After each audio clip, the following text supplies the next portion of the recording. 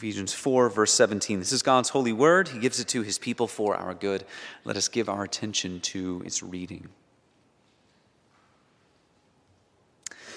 Now this I say and testify in the Lord, that you must no longer walk as the Gentiles do, in the futility of their minds. They are darkened in their understanding, alienated from the life of God because of the ignorance that is in them, due to their hardness of heart. They have become callous and have given themselves up to sensuality, greedy to practice every kind of impurity. But that is not the way you learned Christ, assuming that you have heard about him and were taught in him, as the truth is in Jesus. To put off your old self, which belongs to your former manner of life and is corrupt through deceitful desires, and to be renewed in the spirit of your minds, and to put on the new self, created after the likeness of God in true righteousness and holiness. Therefore, having put away falsehood, let each one of you speak the truth with his neighbor, for we are members one of another. Be angry and do not sin. Do not let the sun go down on your anger, and give no opportunity to the devil. Let the thief no longer steal, but rather let him labor, doing honest work with his own hands, so that he may have something to share with anyone in need. Let no corrupting talk come out of your mouths, but only such as is good for building up, as fits the occasion, that it may give grace to those who hear. And do not grieve the Holy Spirit of God, by whom you were sealed for the day of redemption. Let all bitterness and wrath and anger and clamor and slander be put away from you, along with all malice. Be kind to one another, tender-hearted, forgiving one another, as God in Christ forgave you. This is the word of the Lord. Thanks be to God. And also let us remind ourselves of the catechism lesson from Lord's Day 3.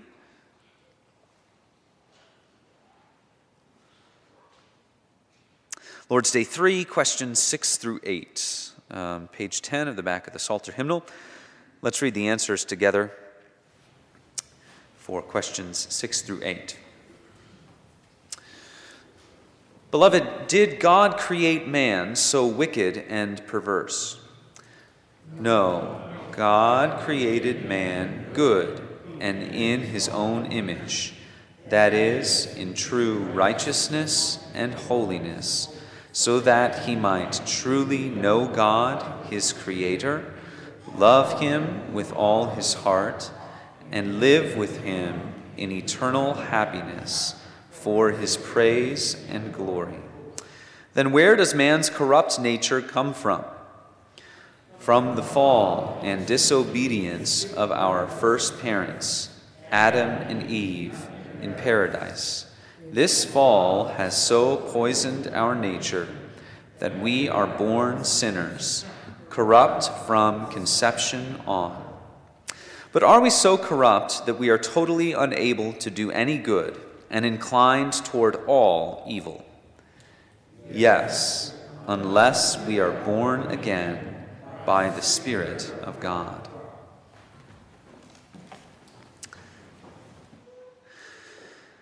Let us go to God once more in prayer. This great God, we come and quiet our hearts before you and before your word. What we know not, teach us. What we have not, give us. And what we are not, make us. For your Son's sake. Amen.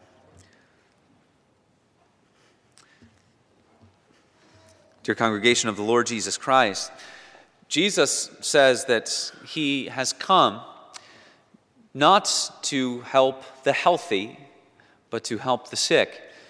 It is not the healthy who need a doctor, he says, but it is the sick. And sometimes when we have a sickness or we sense that something's wrong, it's just little things here and there perhaps. But then every once in a while you get one of those sicknesses where you are completely knocked out. There is just no question that you are really, truly sick. And you ever have in those moments that feeling or that wish that you could just feel healthy again, even for a couple moments, just to say, I wish I felt my normal strength and my normal energy, and boy, I really took it for granted. But if I'm ever healthy again, oftentimes we convince ourselves we never will be when we're that sick. If I'm ever healthy again, I'm not going to take for granted my health and my strength and my energy. And then, of course, you feel healthy again, and it's quite an amazing feeling for the first couple of days. The experience of feeling healthy is so striking because of what you have come through. Because you have fresh in your mind the realities of that sickness.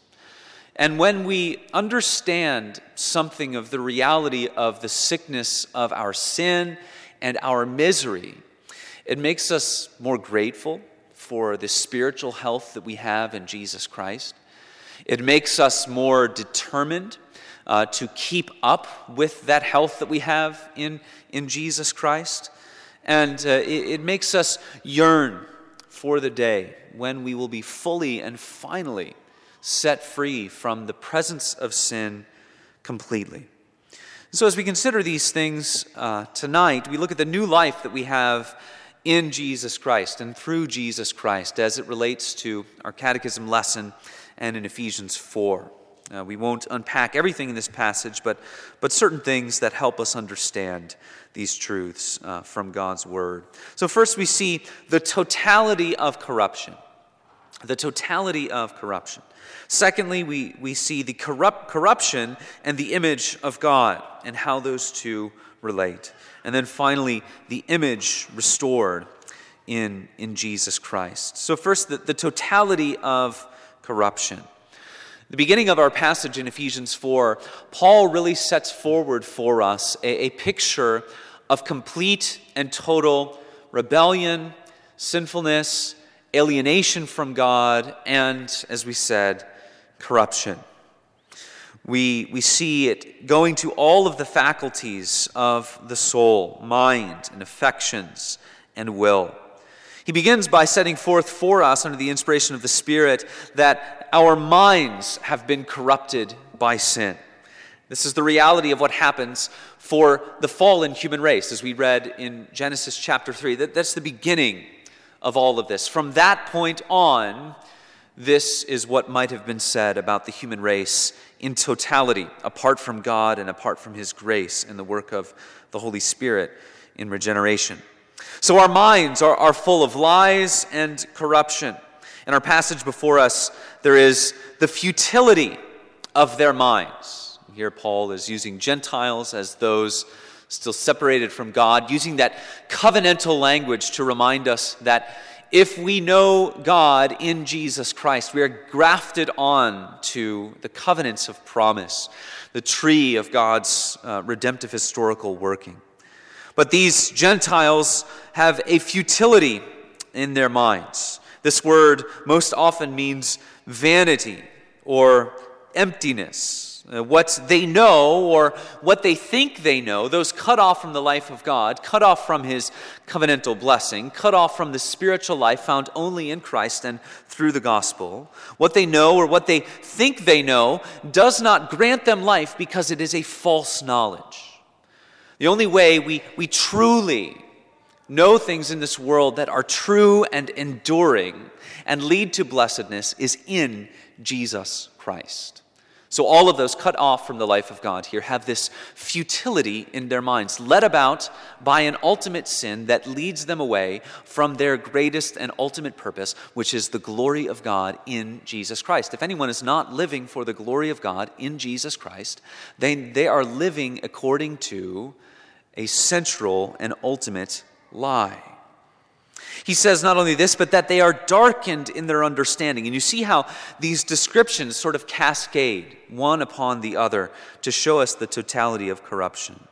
These people are under a sphere of darkness. They are in darkness itself, as being those cut off from God. Described as those who have ignorance, not only a lack of knowledge, but specifically a lack of truth. As we said before, if your knowledge doesn't add up to your obeying and following and trusting Christ, then your knowledge adds up to no ultimate good. It is vain and can be described as ignorant. So cut off from the life of God, cut off from the life of Christ because of sinfulness, the mind is corrupted. That also feeds into hearts that are set on sin. You see the mind, the head and the heart working hand in hand, from the mind to the affections and then finally to the will. These people that Paul is describing under the inspiration of the Spirit are described as having a hardness of heart. Hardness of heart is obstinacy. It prevents something from functioning. It's shutting yourself off and just saying, no chance. I'm not giving myself to this. But this would prevent someone from functioning according to their chief purpose, as we said. Right? Why did God create man? He created man for his own glory, that he might know him and love him, that man might know and love God and live with him. It's an obstinacy that we often see in the life of Jesus Christ. The Pharisees, the teachers of the law, they had such a hardness of heart against Jesus that anything he did was only further reason that they wanted to seek the end of his life. They wanted to find a way to undercut or undermine his work.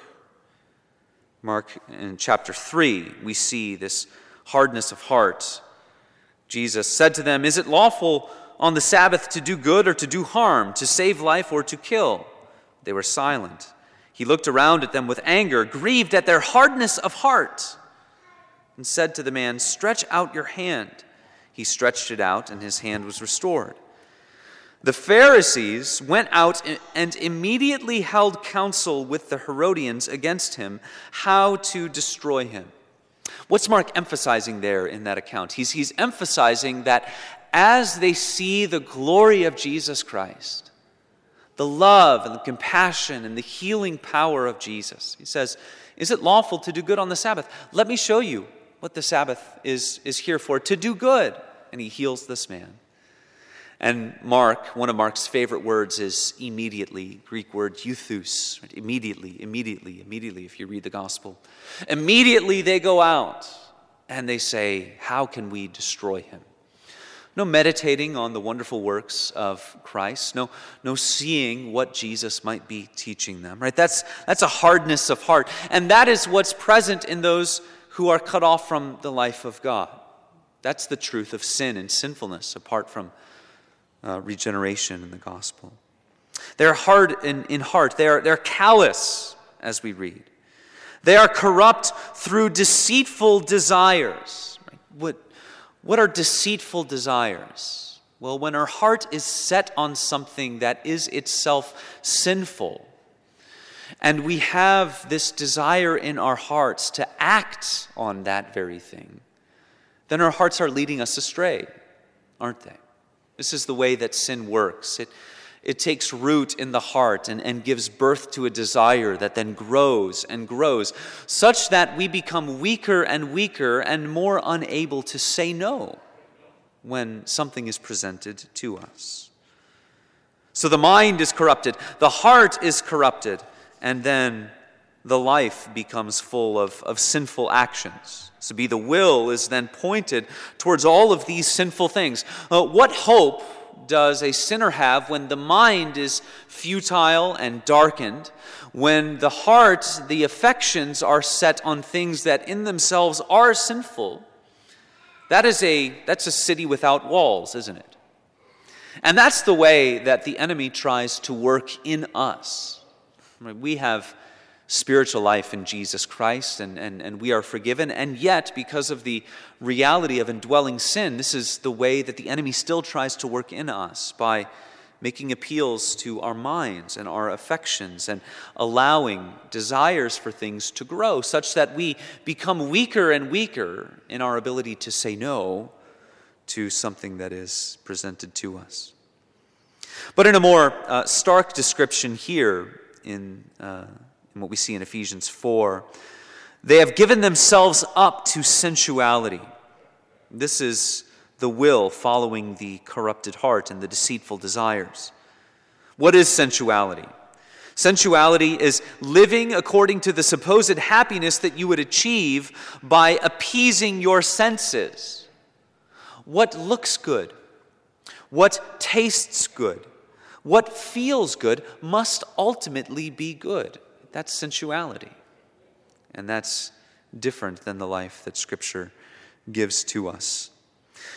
Some people would say that is freedom. You see, in our world, there's a lot of sensuality, isn't there? Following your desires, doing what feels good, doing what looks good. And a lot of people would say that's freedom, the opportunity to do whatever you would want to do. But that's really enslavement when you think about it as a whole picture of the human being. It's enslavement because whatever the affections are set on, you must follow it. And indeed, you are enslaved to these passions and desires. There's quite a picture there, isn't there, in our passage where they become those cut off from the life of God, those not redeemed from the fall. What are they? They are greedy to practice every kind of impurity. We have come face to face. Our world has come face to face with an evil autocrat who wants to grab more land for himself, and hopefully we see an end to it soon. But in human history, what you generally have seen is that those who are greedy for more land, does it ever stop at the first land grab that they make? No. They always want more. They always need more. And the heart that is completely bent on sin, the heart apart from God's grace, becomes greedy to practice every kind of impurity. It's a vivid picture of continual lust for any kind of sin. And this seems to be more of a description of humanity in general. It's not saying that each and every person who does not know God in Jesus Christ has a greed and a lust for every kind of sin out there. But rather that as we consider humanity in general and as we look at the world, there's no way that we could deny that, generally speaking, the human race has a greed and a lust for every kind of impurity. It's all out there. And there's nothing new under the sun. And so this comes then to its pinnacle in its description. They're alienated from the life of God. And what does it mean to be alienated from the life of God? It's to live in spiritual barrenness, in a spiritual desert. You might say to somebody who does not know Christ, who is not saved, and you might say, you're alienated from the life of God. And that might not mean much to them. But to us, that has to mean everything. Right? To be fellowshipping with God, to be in communion with God in Jesus Christ, that needs to be everything for us. So when you put all of these descriptors together that Paul has for us, describing what it's like, how to describe sinfulness apart from God's saving grace, we find that as you put all of those things together, where does the responsibility lie? Who is to be blamed for this? And we find that man himself is to be blamed for all of these things. We have wandered astray from God. We have cut ourselves off from His glory and from His goodness and from righteousness and holiness. And so one of the conclusions from this first part of the passage is that God is not the author of sin. We affirm, as Reformed Christians, we affirm a sovereign God. We affirm a God who has decreed all things. And yet, is God the author of sin? No, He is not. The best that we can do with much of this is affirm what we know and admit that we don't fully understand it. So one of the great concise statements of this is in chapter 3 of our confession on God's decree, and it says this: God has from all eternity, by the most holy and wise counsel of His own will, freely and unchangeably ordained whatsoever comes to pass. He has decreed it all. There's nothing that happens in the universe that is outside of God's decree. Yet, neither is God the author of sin, nor is violence offered to the will of the creature, nor is the liberty of second causes taken away. but rather established. There are some times where we just have to state what we believe and say, we understand there's mystery behind this, and we don't fully grasp everything about it, but we know it is true. And so God is not the author of sin, and that is affirmed for us here in this passage, where we see that man himself is responsible for the corruption that is there in his life. And then, of course, the second conclusion is this corruption is total. It touches the mind, the affections, the will. All of these, apart from God's grace, are in defect mode. They need to be recalled. They need a change. They need God's grace. And to be honest with all of these things, what does it mean? It means that nothing, absolutely nothing that we do can be righteous in God's sight. Anything that comes from us without the help of God's grace is not righteous in God's sight. For how does God examine for righteousness? Is it external obedience? If there is a day where you do not externally break the seventh commandment, have you been totally obedient to the seventh commandment in every facet of your life? No. Obedience before God goes right down to the core of who you are. It reaches down into the depths of your heart. God looks upon the heart, doesn't he? And so this helps us to see something of the depth of our sin. Knowing these things and thinking about these things and thinking about the depth of corruption as those cut off from the life of God, what is it like? It's like when you get the flu once every year, once every 2 years. And you're reminded, boy, that was nice when I was healthy. But apart from God and Jesus Christ, this is who we are. The mind, the affections, the will, in defect mode. You see the kinds of prayers in the history of the church that have to do with sin and the conviction of sin. It reflects these very principles. So there's one Puritan prayer that says this: "Save me from myself, from the trickery and deceits of sin, from the treachery of my perverse nature, from denying your charge against my offenses, from a life of continual rebellion against you, from wrong principles, views, and aims. For I know that all my thoughts, affections, desires, and pursuits are alienated from you." What is one of the things that we do in prayer? We come to God and we lay bare our own defective sinfulness, the way in which we need to be reprogrammed. We need God's grace. This allows us then to think about what the image of God is. We see in the passage, the image of God is referenced, and then also in the catechism lesson. What is the image of God? Well, the image of God is the way God has created us, which allows us to know and love and live with and for God. It's the eternality of the soul. It's the faculties of the soul. It's the ability to know God. It's the ability to obey him and glorify him as he has made us to. Man has a soul. Man is a rational creature. Man was created for fellowship with God in holiness and service unto eternity.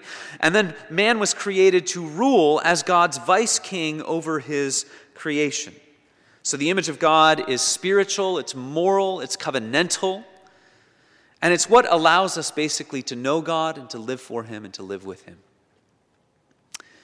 We also see that language in the New Testament around the idea of image usually has to do then with how Christ restores the image of God in us.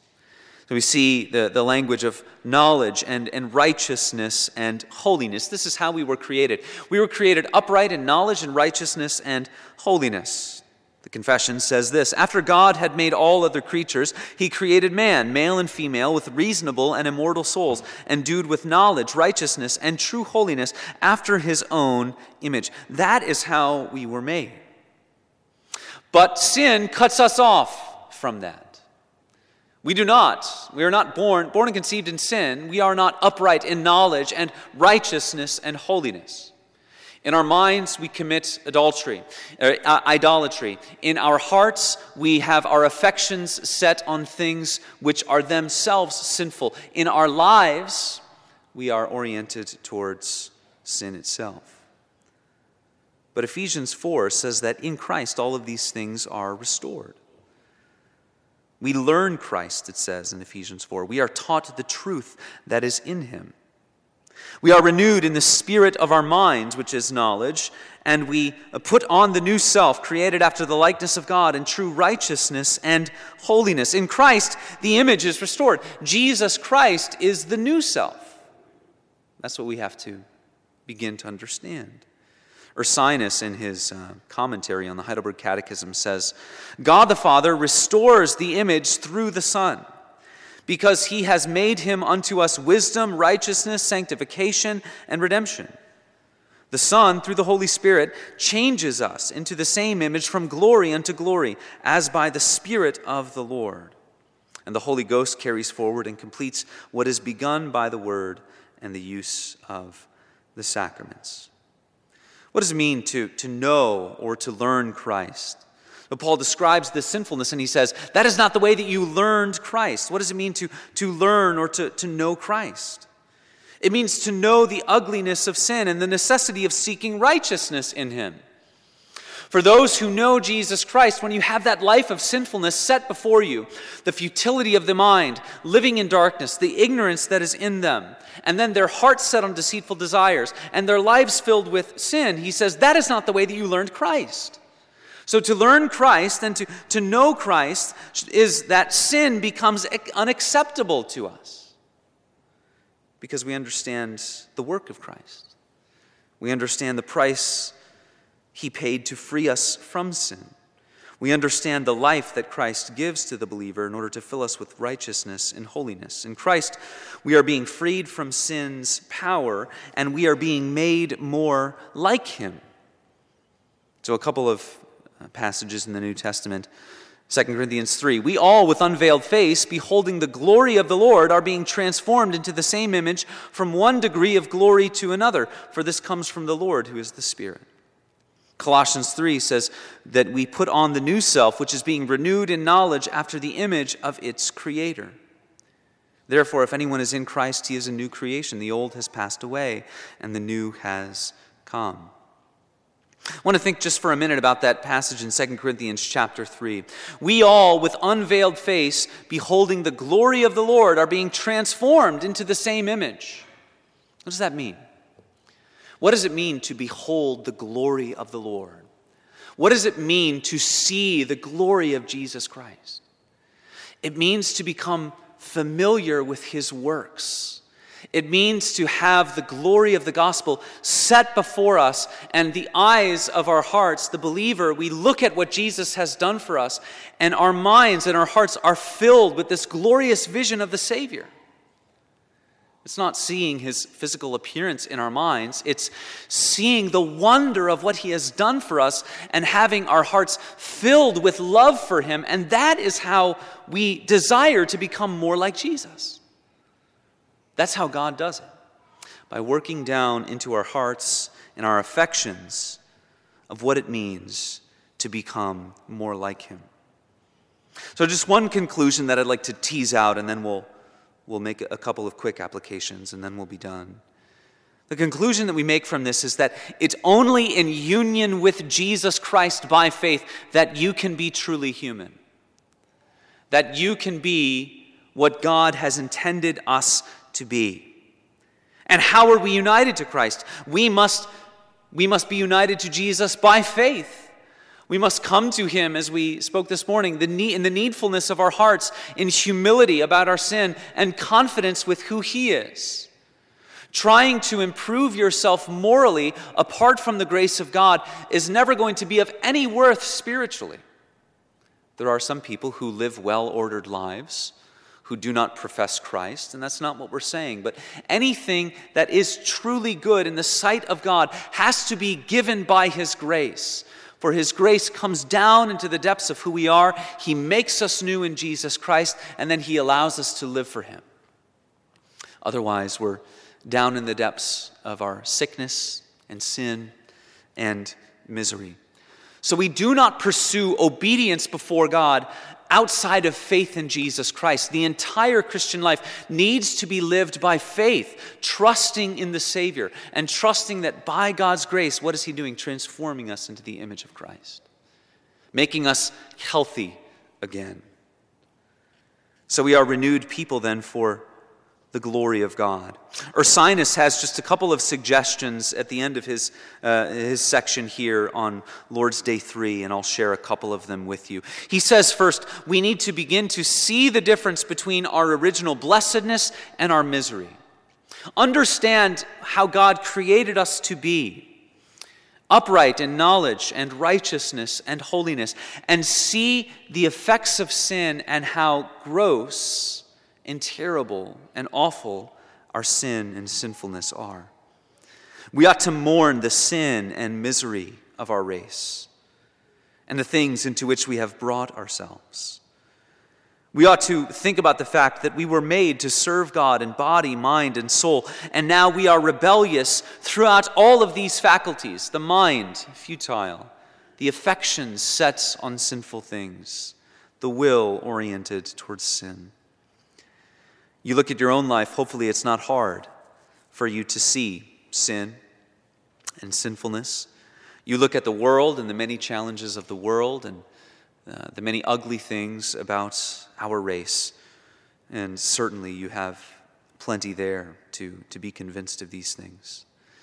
Also, he encourages us to see the benefits we have received in Christ.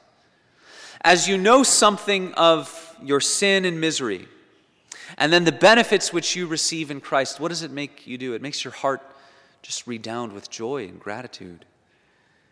Richard Sibbes says, "Think what great love Christ has showed unto us, and how little we have deserved, and this will make our hearts melt and be as pliable as wax before the sun."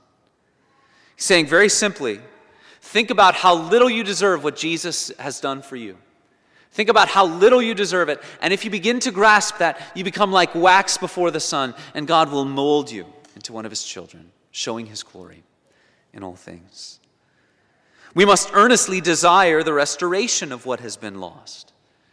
If God has created us to be a certain way, and sin prevents us from doing that, and then God reestablishes us in Christ and says, "In and by my grace, I will allow you to live a life that is pleasing unto me," then we ought to say, "I desire that more and more.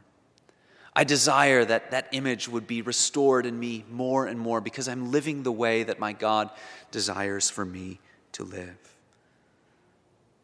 And then, of course, very simply, we must be thankful to God for this restoration, thankful for what He has done. So because of the fall, we are corrupted. There was never any defect in God's creating us. That's not where the flaw was. That's not where the fault lies. It lies with us. And yet, nevertheless, He saves us and establishes us by His grace, causes us to stand and renews us in the image of Christ in knowledge and righteousness and holiness. And we don't have time to look at it, but at the end of Ephesians 4, what is the righteous life that we're called to? It's basically peace with our brothers and sisters. Forgive. Speak in a certain way. Put away anger. Do not let the sun go down on your anger. Let the peace of Christ rule in the way that you love each other. May it be a picture of the grace that I have placed upon your life. And so may it be said of us, brothers and sisters, that the way God has acted towards us, we seek to act that way towards one another. Let's pray. Heavenly Father, we thank you and praise you for your word, your truth, and your grace. We thank you for another day in the courts of the Lord. We thank you that here in worship we have a glorious and heavenly truth and presence of Christ. He says, "Where 2 or 3 are gathered in my name, there I am." And so we thank you, great God and Father. We praise you, Lord Jesus. We worship you, Holy Spirit. And we ask that you would make these scriptures real and true to our hearts, that we might be transformed more and more into the image of Christ in true knowledge and righteousness and holiness. In Christ's name we pray. Amen.